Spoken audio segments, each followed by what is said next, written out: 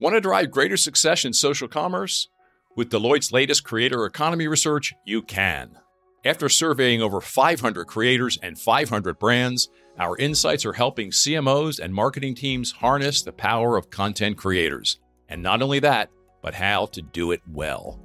See for yourself by visiting cmo.deloitte.com today.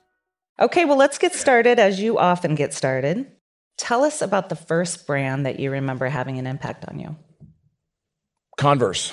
Okay, tell us more. And then Adidas, actually. Yeah. And I was a sneaker nerd as a kid, as many of you are. And Converse was just, the shoe we wore. And it was, I think, $9.99. You wore them till they wore out.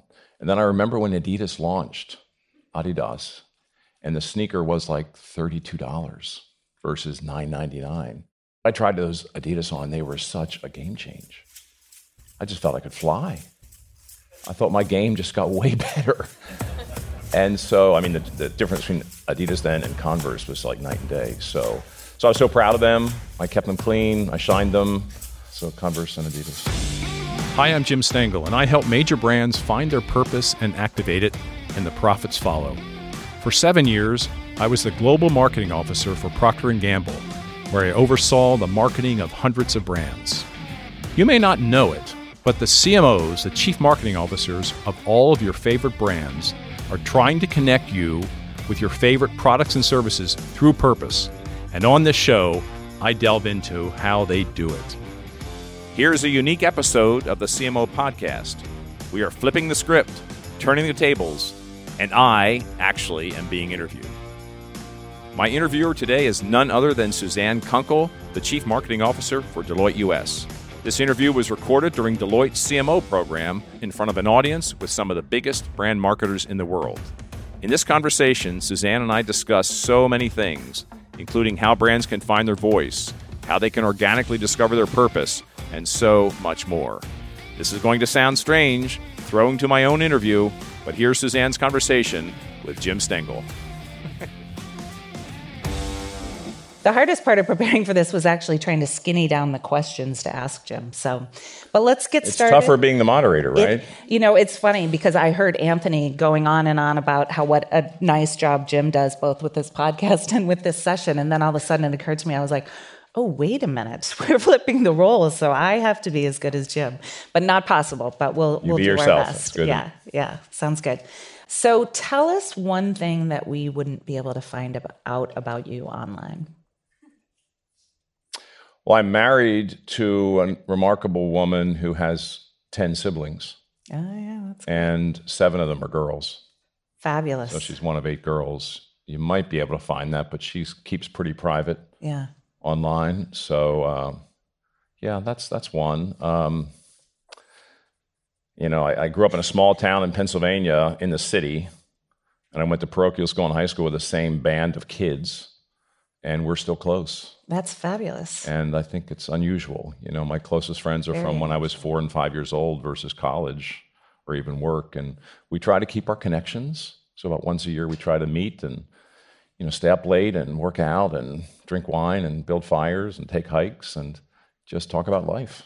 That's great. And would they say your journey is surprising, or would they say, no, we thought? They call me Jimmy. And I think they would tell you that I was sort of the band leader as a kid.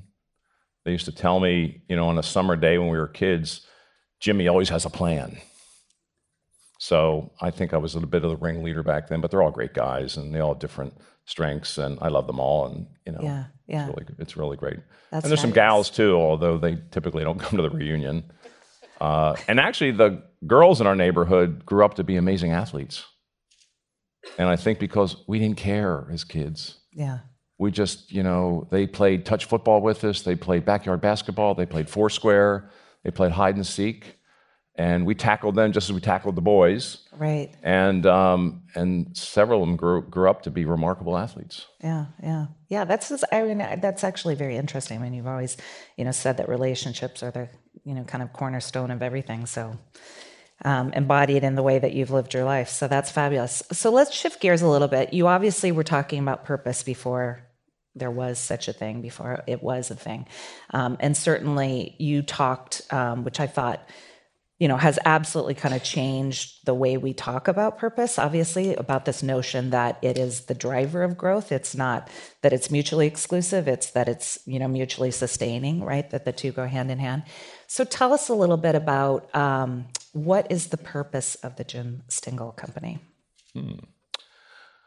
I think it's very simple. I think we're a small group of friends, really. And I left P&G because I wanted to immerse myself in purpose full time with really no distractions. And I wanted to learn more, study it, teach it, evolve it. And so our purpose is really to help leaders, CMOs, CEOs, find their purpose, activate it, measure it, and grow, and have a really, really successful company in life. So that's our filter for everything. Yeah, that's great. That's great. I think one of the things that doesn't get talked about enough, and it was struck me last night because I was sitting by the fire, and obviously at DU we see, many of our people, and purpose obviously matters quite a bit to them, but it's hard to get the purpose to be fully understood by everybody in the organization. So talk a little bit about how you help clients and companies activate it and really sort of infuse it throughout the organization. Well, we always think that the answers are usually in your teams and in your organizations. So we really, if someone asks us to come in and help them discover it, find it, rediscover it, it's always in there. So we're anthropologists, and you know that. Yeah. And there's so many companies in this room that are so purposeful. So there's a lot to learn from the people in this room. And I was just rattling off, I was looking through the, Walt Disney, Toyota, Cleveland Clinic, Chipotle, Walmart, Whirlpool, Wawa, Microsoft, Google, go on and on. You're all in the room. Yeah. So there's a lot of practitioners who are doing a great job. It comes down to, the purpose has to be organic to the company, consistent with its heritage, it has to impact lives, it has to be measurable, and it has to engage people, it has to attract customers. And so, if you have all that going, then it's about everyone understanding how that impacts their daily work. And there's just nothing like having that conversation with people. Yeah. How can we be better at this? What do you do today, and what would you like to be doing? So it's a lot of conversation. It's a lot of engagement. The ones that are successful, I think, are highly social. We worked with one company in Europe years ago, and the CEO said, this is going to take me 18 months to 2 years. So I want to be out there talking to people about this, what it means to their work. And when they finally, quote, launched it, it was just a remarkably emotional event because everyone was engaged in it already. Yeah, yeah. So I think it people need to understand their role and how it affects daily work. I visited Target years ago after I left P&G. I was teaching at UCLA at the time, and I asked Target to come into my classroom. And at that time, they talked about their purpose, what they're trying to do and we had, obviously, Rick Gomez in here earlier this week. And they talked about everyone, even the person who goes out and collects the carts and helps keep the front of the store clean. They need to know what we're about and what we're trying to do, and they will be more effective and happier in their role if they do. So it's simple stuff. Yeah. And even measurement, you can start simple. I think we have a big opportunity in measurement, and I think we'll talk about that later. But, just starting to talk about purpose in performance reviews, just bring it up. Yeah. If you bring it up, people will realize it's valued. Yeah. It's interesting as you talk because yesterday when I was meeting with you and the team and we were talking a little bit about preparation for today, I thought it was interesting because between you and the team, you said, look, I go in, I'm not scripted, right? I don't want to know what you're going to ask me, but I do know going in that I have a North Star. And I know that I want some level of spontaneity around the flow. So I want to be able to, sort of give and take on that. And last but not least, I want to ask questions initially so that the person can be in the best space to get out of their own head and to be the best that they can be in the interview. And it strikes me that's sort of what you're talking about with purpose and, how you can infuse it through the organization is many of those same principles. Absolutely. So, yeah. Communication, honesty, authenticity. We heard it from Jeff Jones and Rick Gomez. They oozed generosity, relationship building, listening, curiosity from the stage. And I think that's what great leaders do. Yeah, good. Well, you've done amazing things in your career. Let me just list some things, right? Liberal arts degree, you spent some time in publishing at Time Life. You have an MBA from Penn State. You obviously have the storied CMO career at P&G, the global marketing officer. You've written 2 books. You now have a successful podcast. Your 2011 Future Fortunes exec dream team, which is fabulous. You have spent a lot of time in the classroom, right? So that's important to you. UCLA, Kellogg. You're the AMA Hall of Fame CMO. I'm exhausted. Yes, yeah. But given all that, what would you say was your proudest moment? I think in the business world, which I think I would say my children. Yeah. But we can go there later if you want. I think in the business world, it's a small thing, but when I had a birthday right after we bought Gillette, and we were having a big global marketing meeting, and they kind of stopped the meeting, my team, and they gave me a book that they had made. And the title was The World According to Jim, from his friends and associates. And it's like 100 pages. It's beautifully designed. And it was a quote or a phrase from every one of my team about what I meant to them. Oh, that's And I mean, we get lots of corporate stuff in our careers, things we hang on the wall and put on our desk and use. But this is the one thing I will never separate with, because it just is one of those things I messed up every time I look at it. And it's the small things, making time for someone at 2 a.m. in Guangzhou to have an ice cream.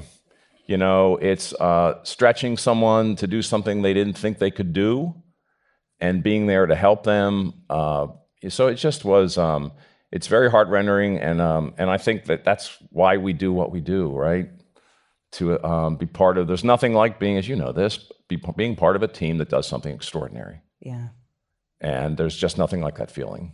Yeah. And so that was, I'd say in my career, that was the sweetest moment.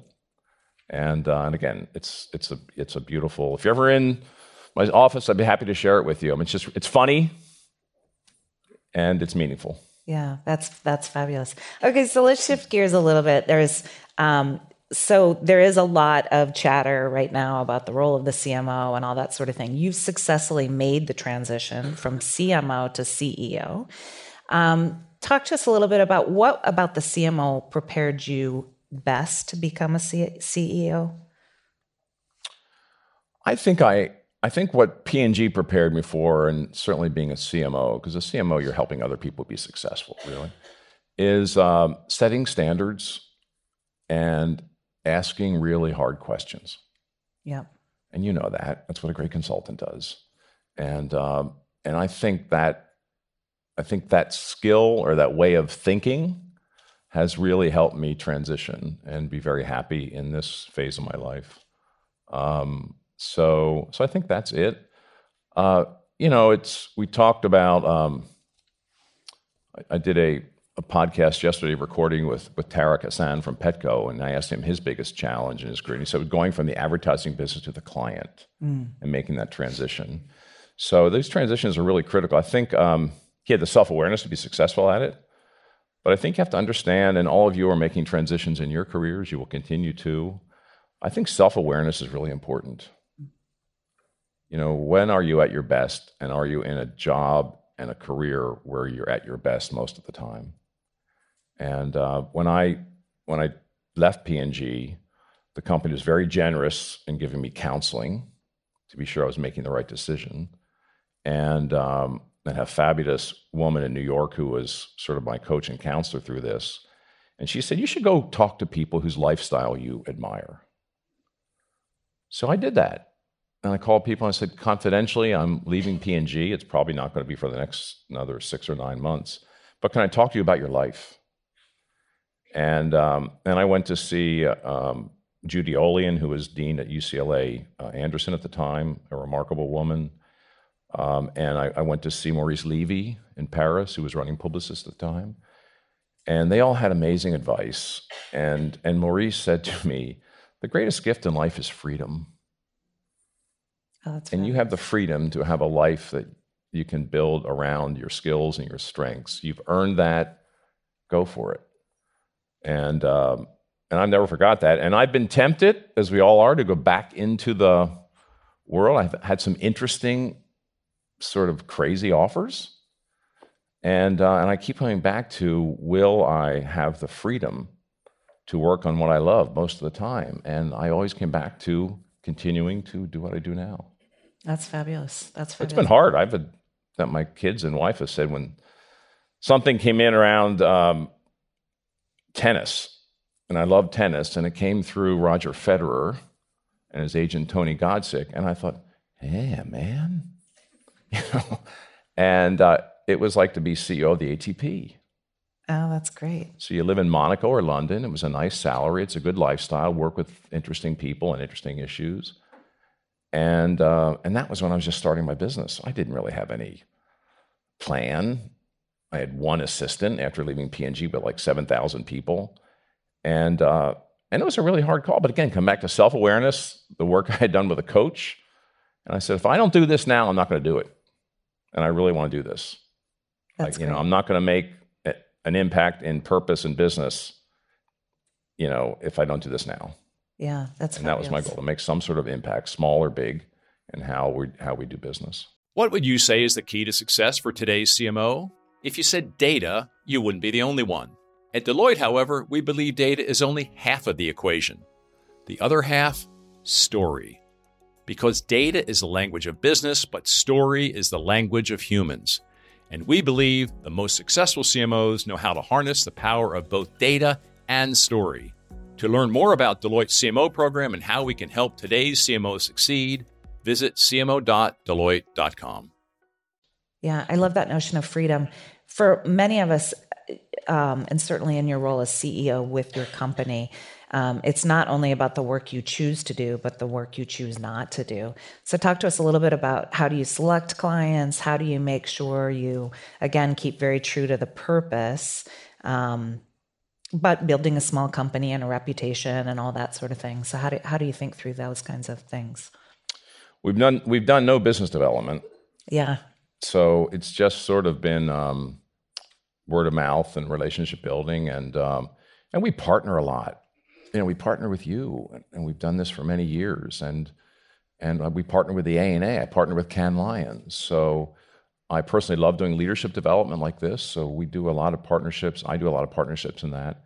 We typically, if someone calls, the first question is, why are you calling? So, well, I think we want to be more about purpose. And it's, well, what's that mean? What are your challenges? What's going on in your organization? How's your business? How are your customers? And I've had some clients, potential clients, who call, and I have a chat with them, and I think, I'm not sure we can help you. Right. You're off and running. You've got people inside who know what they're doing. And then some call, and I just, I feel like the chemistry will be good or not good. And so every client, as you all know in the room, is quirky. The best companies in the world are all quirky. And every company has their own cultural stuff going on that makes it really interesting. So I think if we think we can help, if the leaders at the top are committed, mm-hmm. It doesn't always have to be the CEO leading it, but the CEO has to believe this is important. There's a really big tech company that we've been working with, and I wasn't sure, so I said, can I come out and talk to the leadership team? And I had a really good dialogue with the leadership team, and after that, they're all in. And the question I asked them is this important to you? Is discovering and activating the purpose in your top 2 or 3 things that you think are important for this company for the next few years? If you don't get that from the leadership, you can make progress, but you can't really transform a company. Right. Yeah, I think that's wise advice for all of us as we think about working, in a lot of different environments and being able to exercise freedom. One of the things that I have admired working together over, many years, is and it's core to what we were talking about before with relationships, is you can tell that your approach to a partnership is really sort of, many people think about partnership in terms of what can I get from you? And I've always felt like you come in with what can I give to you? And that's how you're making decisions around that, which is fabulous. Good. Okay, let's talk a little bit about you as a leader. One of the things that I read that you'd said was that when you think about time, right? You always email back in this order. You email family and friends first, your people, your team second, and clients third.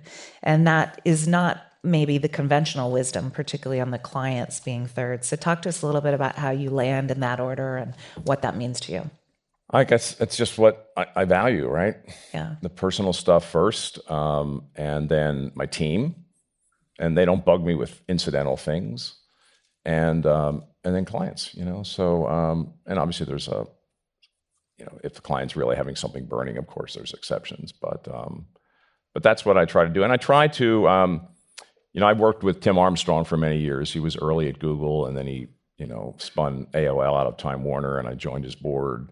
He's now doing a direct-to-consumer company, and he's a wonderful human being. But he has this thought. He said, "You can't let your inbox control your outbox." And how many of us fall prey to that? And I try to be we're not perfect. I try to be very deliberate about that. I don't want other people controlling my time. I want myself controlling my time and deciding what's important, where I can make an impact. And so, but it's a really, really simple principle, but wow, Yeah.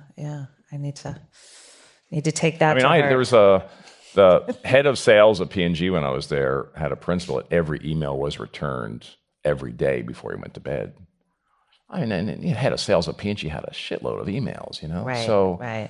But I thought, good for him. It works for him. Maybe but I can't do that. I don't think I'd ever get to what I need to focus on. Right. So how do you make those choices? My question is, what is the work that you make sure you do every day? Like, I won't leave this undone. And then conversely, what is the work that you try to, but you're comfortable if it doesn't get done? If we have a deadline with a client, of course we meet that. I think I'm a big Stephen Covey person. When I was a kid at P&G, we did a lot of training with Stephen Covey's organization when they were kind of emerging. So I'm a big planner. I look at my year, I look at my month, I look at my week, I look at my day, and I take some quiet moments to reflect about my roles in life and what I want to get done within those roles. And that includes my role as a husband, as a parent, as a child, as a friend. So they're all important, and I kind of make goals with all of those. And it's cute. My daughter, I see her, she's totally picked that up because she's a real planner, and I see her when I'm visiting her. She's, So, but it's, I think it just makes you feel, if I don't do that, I'm restless. Right.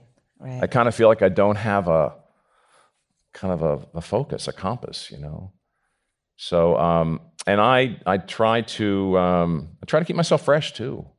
If you don't build in time for renewal, physical, mental, spiritual, all of it, I just also find you get stale.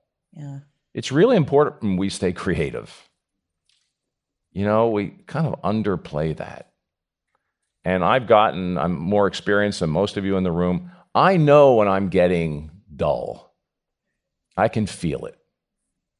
And I somehow have to change things up to kind of get some energy back. And I think that's really, really, really important. So how I make those decisions, it's a little bit situational, but again, I come back to the purpose. Am I focused on, at least the business world, moving the case of purpose forward? And I feel like that has to be done with thought leadership. It has to be done with communication. It has to be done with research. It has to be done by keeping my hands in the dirtiness of it. Right. When you're in a company trying to work through purpose, it's messy. And I kind of feel like I have to have all those engines going. Right. So that's kind of how I spend my time. Yeah, again, it does remind me of the whole North Star For sure. preparation, but respect spontaneity and make sure your team can do, others around you can do the best that they can do. I also think very much, I mean, this was kind of a Monitor thing, which is now part of, I worked with Monitor early in my career, and it's now part of Deloitte for many years. But this whole idea of an activity system. Yeah. I think, if your purpose is in the middle, what are all the activities to bring it to life? And as I left P&G, I actually charted that out. What's my activity system to try to live this purpose? That included all sorts of things: personal board of directors, how do you keep yourself sharp, teaching, investing, all of those things. So let's open it up and hear what's all on your mind, and what would you like to know from Jim? John Hall from Whirlpool Corporation. My question is about business transformation. So if you find your purpose, and it's the right purpose that leadership is aligned with and your entire organization gets and believes in, you activate it across the entire business. You yourself said it takes 18 maybe to 24 months. There's a point where leadership, especially in public companies, can get a little bit impatient. And so can you maybe talk about like either some fatal flaws where purposes kind of don't get the proper time that they need to really get through the organization, and maybe some tips to kind of lead the broad organization through that challenging transition? Very simple. It always has to come back to the business. If purpose is off here, I mean, I've worked with companies who say, okay, we like this purpose idea and we think this will make us better, but we got to get back to running the business. Purpose is the way you achieve competitive advantage, you differentiate, you become a more interesting company for consumers, customers, employees. So it always gets back to, even in a crisis or a business, it should be about bringing the purpose to life, because that should help you get out of the crisis. So it has to be rooted in a compelling business need. And it has to trigger the imagination of your colleagues. And, I often do a from to. How do we do business now? And with this renewed focus for the company or purpose, what's the future look like? And really, really interrogate that. And so you have to make it pragmatic. You have to make it meaningful. It has to affect work. And when that happens, when a crisis hits, it's about what you dial up, what you dial down. And even when you have something, a product issue or a public relations issue, come back to your purpose. We worked with a commercial real estate company, not in the U.S., and they just kind of looked at everything they did, how they do financial reporting, how their language with customers, how they start meetings.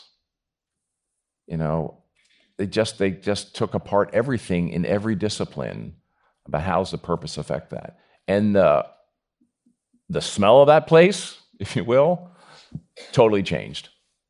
Totally changed. You had a question up front? We need a mic. So in financial services, we're seeing a lot of consolidation, a lot of acquisitions. What are your thoughts when you end up with kind of two companies that have come together where the purposes are misaligned, completely at odds, which has happened recently with us, or where one company may be very kind of rooted in their purpose and the other one just doesn't believe in it at all? Yeah. It's interesting to watch SunTrust coming together with BB&T, right? That's SunTrust, very, very purposeful. I think it's, with a great CMO, by the way, I think it's a great chance for renewal. Bringing the new leadership together. And what are we creating here? What about our heritages is relevant? What do we want to kick out, keep in? So to me, it's a great time for kind of re-energizing. And, and acquisitions are hard, mergers are hard. I get all that. But to take the time to think, what does this new enterprise look like? What's its purpose? What's its meaning? How do we communicate that? all your employees are confused, not sure what the new direction is, et cetera, et cetera. But it's about leadership. And so often we don't take the time to do that. I talked about this earlier in the meeting. It's fresh in my mind. I'm trying to read more and fiction, nonfiction, everything. And, we have a Disney person in the room. I mean, Bob Iger's book is really a remarkable book. But he talks about Pixar and Marvel and kind of how that happened and how it affected the culture and doing that deliberately. And think about what the company looks like once this new entity is in. How much you leave them alone versus bring them in. How do you learn from each other? Just very thoughtful. And this was his focus. He was not distracted by a lot of other things. He realized those acquisitions were incredibly important to the future of that company. So we have to take the time. Yes. Since you've brought up the role of leadership in making sure that purpose is well articulated and understood, how do you think about the longevity of purpose as it relates to the customer and the culture and the product and the experience that outlives any particular leadership team? Yeah. And as one who's helping them build the purpose, how do you help them future-proof it against changes in leadership? Who are you with? Capital One, but I used to be a brand consultant. So. Yeah, okay. I mean, that's the biggest risk, right? Leadership changes. I mean, look at Unilever. Paul Pullman's been, a very dynamic leader, leading that company to a future of purpose. And his successor seems to be even taking that to a new level. Well done. And they're facing some headwinds now, and they're staying on it, So succession planning is really important, and making that a criteria for the succession planning. Then if it's baked into your daily work and how people are doing business and how to reward it, it will be a little bit tougher to take apart. And I would also say we have a lot of opportunity in metrics. And I think, we're doing some research in this area. Why can't we, with all of the computing power and big data and just capabilities we have now, why can't we find a stronger link between business results, financial results, and purpose activation? So I want a lot of thinking in that space. And so, because I think once we nail that, things will really start to turn. And BlackRock's all over that. They would love to have something like that. And lots of other companies would too. So I'm all ears on that. We are doing some work. We've invested in a small software company that has something interesting in this space, but we need ideas and pilots. Yes? Hi, I'm Sarah Engel. I'm with Lilly Pulitzer. I am fascinated by the work. This follow-up question to what you're speaking about, fascinated by the work you're doing on measuring purpose. We've been purpose-driven for 60 years, so to look at lift according to specific campaigns is pretty difficult. So, we look at sales lift, we look at employee and customer sentiment, we'll measure specific purpose-driven campaigns. Are there other things right now at current state that you're seeing brands look at to determine, is our purpose where it needs to be? Are we making the message, are we being clear about the message? And then how do we literally measure that lift? I think you can measure, do your customers see behavioral changes? And I think that's relatively easy to do. And they're not going to tell you, they're not going to recite your purpose back to you, but they will tell you in their own words what kind of behavior change they're seeing. I am a brand that I would miss if it went away is Delta, because I'm on them about every week. I'm with them. I have seen over the years massive behavior change at Delta. So have I seen them acting in their purpose and in behaving in a different way? Yes. And do I reward them with my business? Yes. And are they doing pretty well financially? Yes. Mm-hmm. So I think customers seeing a behavior change, and your employees authentically saying that I am working to my full potential and the purpose is an important part of my work and it's valued. Yeah, you are often quoted as saying, to make sure that you start a movement, it's important just to start. Just begin, yeah. You'll learn. Just start something. Yep. Yeah. One of the questions I get asked a lot about purpose is For companies that believe that they have been purpose-led, but maybe haven't amplified that, how do you now talk about that in a way that doesn't look gratuitous, or that you can sort of get the credit for having been there without it looking like you're just sort of saying, oh, well, now, me too. Yeah. I think if it's not been amplified, it likely hasn't been communicated, right? So I think leaders, let's say whether it's Chipotle or Walt Disney or whatever, every leader has to take time to internalize what this means for them as a human being and for their work. If you don't take time to internalize it and be able to explain it to your friends, your kids, your wife, your partner, whatever, in your own words, and what this means to your work, it won't be amplified because it's not owned. And so, I've done exercises with leadership teams where we take the time for them to kind of write their story of their life and how it relates to the purpose. So don't write the CEO's story. Don't write, Jim's story. Write your story. And it gets very interesting when you do that. It gets very personal. So I think people have to internalize it before they can inspire it, before they can implement it. Great. Jim, I think for many of us in this room, as we grow in leadership and hearing how you reached out to coach, or we look for that guidance, I think a lot of us have someone in our mind that we would love to interview or sit down with. And I know you've met so many people all over the world. Who's the one person out there that you still really would like to interview or learn from? Wow, that's a really good question.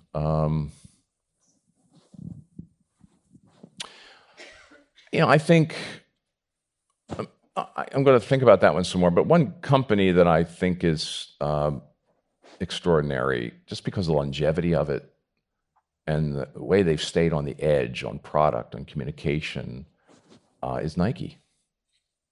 I've known people there over the years. I mean, there's great companies in this room that have longevity, but they're going on, 45 years now? And they're just like a startup. So how they've kept that culture going with tremendous market leadership, tremendous innovation. I mean, to have talk about their shoes are being banned because they're too good. So I think that culture and those leaders and they have a new leader coming in, of course.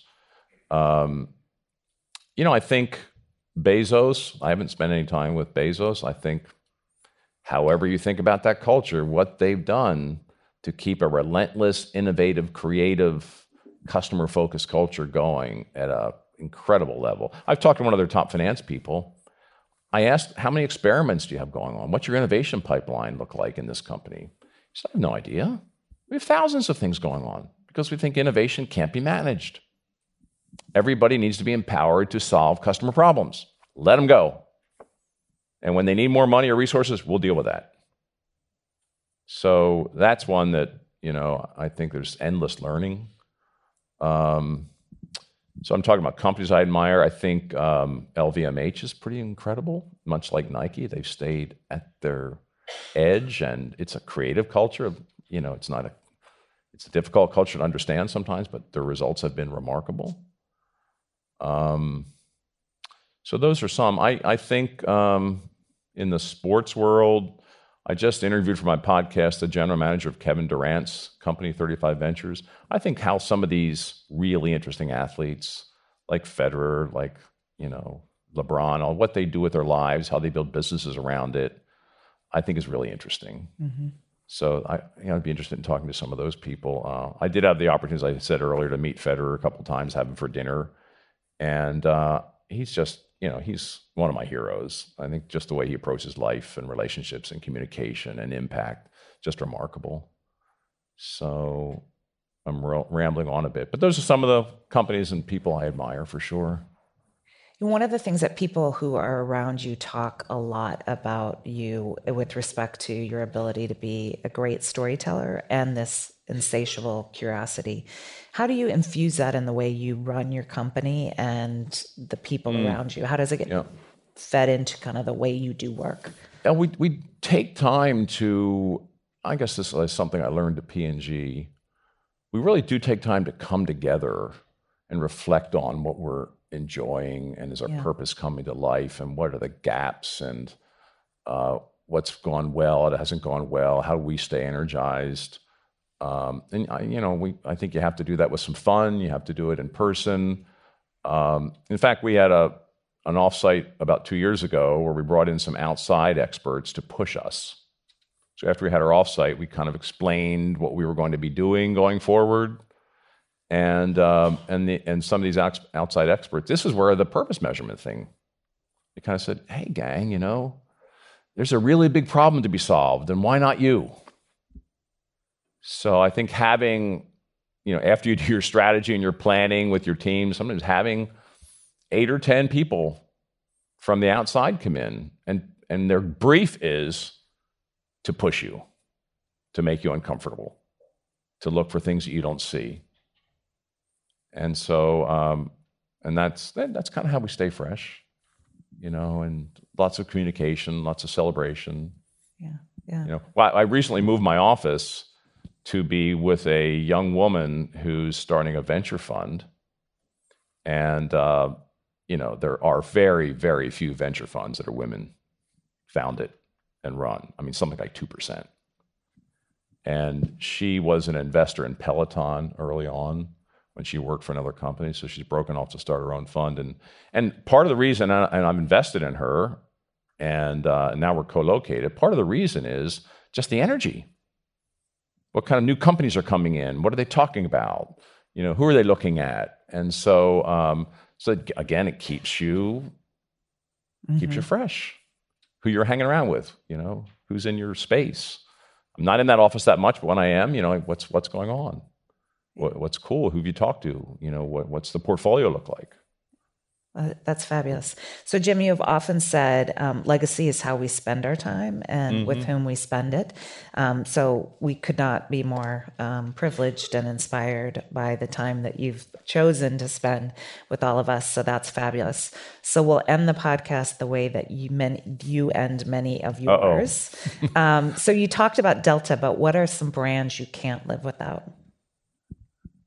We have Nestle in the room, right? Is it Nestle in the room? I love Nespresso. I would really miss that if that went away. It's part of my morning routine. And I love that you have the machines here. Right. So when I get up at 4:30, I can have an espresso before exercising. So that's one. I think if I think about the utilitarian things that are really important, I don't mean that to be a negative word, but the tech, I would really miss Google. I would really miss Apple. I would really miss Amazon. I'd really miss Netflix. So they're really embedded in my life. And wow, I can't even imagine.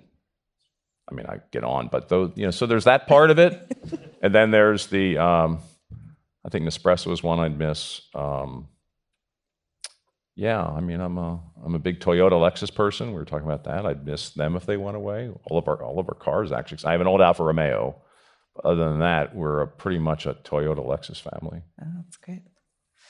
What's the coolest campaign you've ever done? Wow. I'd have to say Pampers. I was there in the beginning when we turned it around and took it from a functional benefit focus to a purpose focus and the creativity that came out of that. And just remarkable work that, the team, Saatchi, the other partners who were working with at the time.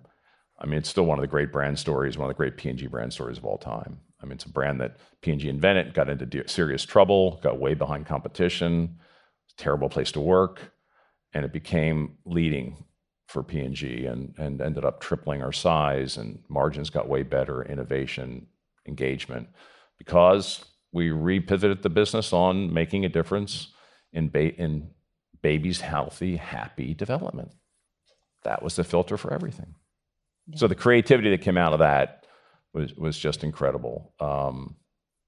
Really unexpected, really different for the category because of the purpose. Right, led the way, absolutely. And a woman who was really, really instrumental in that, her name is Mathilde Delhomme. She's now CMO of LVMH. Oh, that's fabulous. So, Yeah, good things spawn Yeah. good things. What's the biggest breakthrough you've had as the Jim Stengel Company helping clients with purpose? oh, I think I won't mention The name. anything specifically in terms of a client, but to get a letter to say that the company has changed, the culture has changed, it's noticeable. We're attracting better talent, our business is healthier, and you had a part of that. I don't care how big the company is. That is why we do what we do. So I think that feeling that we're helping, we're making an impact. We're very energized about purpose measurement now. Yeah, My team that's is great. really excited and electric about this. We just think, wow, if we can push this forward, it makes this whole thing more sustainable. Yeah, that's And fabulous. yeah. So since we're flipping the script, whose podcast would you like to be on? Ooh, Dak Shepard. Okay. Yeah, why not? Be fun. I can make it for 2 hours or whatever he does. Okay. Last question. What is Jim Stengel's purpose? I think it's kind of similar. I mean, at the end of the day, I want to be a great dad and parent, friend. That's probably the uber purpose. And just to be present and loving and helpful. And then, on the business side of it is to just help leaders act on purpose and see the results. That's fabulous. That's obviously when we consult, as you do, you make an impact on companies and leaders. But I also feel like, to scale it, you've got to be doing things like this. You've got to be writing. You got to be podcasting. So that's a big part of it. So I'm trying to spend more of my personal time on purpose measurement and sort of scaling some of this learning, because I think that way more people can be trying things and experimenting and learning from each other, as you are in this room. Yeah, that's great. Well, Jim, we've been, again, very fortunate. Jim was... So, Suzanne, what is your purpose? Very helpless. So my Can't help myself. purpose- I'm a podcast host. Yeah, exactly. Turn the tables back. So what is my purpose? My purpose is to make a difference every day and laugh along the way. And I always say... Laughing strategist, right? Yes, exactly. That's your So I moniker. always say to my team, be proud, because I think we don't often take time to really sort of reflect on what we're good at. Be better. So this sort of notion of always striving for the next thing and not being complacent. Be bold. And with everything that entails, including risk, including falling on the stage, but at least you were going to stage, and laugh along the way. So that's my purpose. Super. Yeah, great. Well, thank you. And that's very in harmony with your company. Yeah, good. What I love being here at the university for a couple days, certainly being with all of you, but also being with so many of your people. I just hear a lot of energy around impact, which I know is a word used, but not just individual companies, but in ways that you can impact what's going on in the world. That's I'm not saying, fabulous. but yet there's a lot of that dialogue around here, which is very exciting. Yeah, it is. It's an exciting place to be. So thank you. And thank you Jim has been on the CMO Next Gen Academy faculty and sort of the godfather of it for one of my favorite all things of our years. of So the it's year. been fabulous to have that unfold. So thank you very, very much. Thank you. Thanks, everyone. That was my conversation with Suzanne Kunkel, and she was a great interviewer. I think my favorite part was all the personal stuff. Suzanne took me to places where I talked about my family, my childhood, and some crazy stuff that happened in my career. It was fun. That's it for this episode of the CMO Podcast. If you found this helpful and entertaining, I would be so grateful if you could share our show with your friends. And I would be super happy if you subscribed so you can be updated as we publish new episodes. And if you really want to help, leave us a 5-star rating and a positive review on Apple Podcasts or wherever you listen. The CMO Podcast is a Gallery Media Group original production.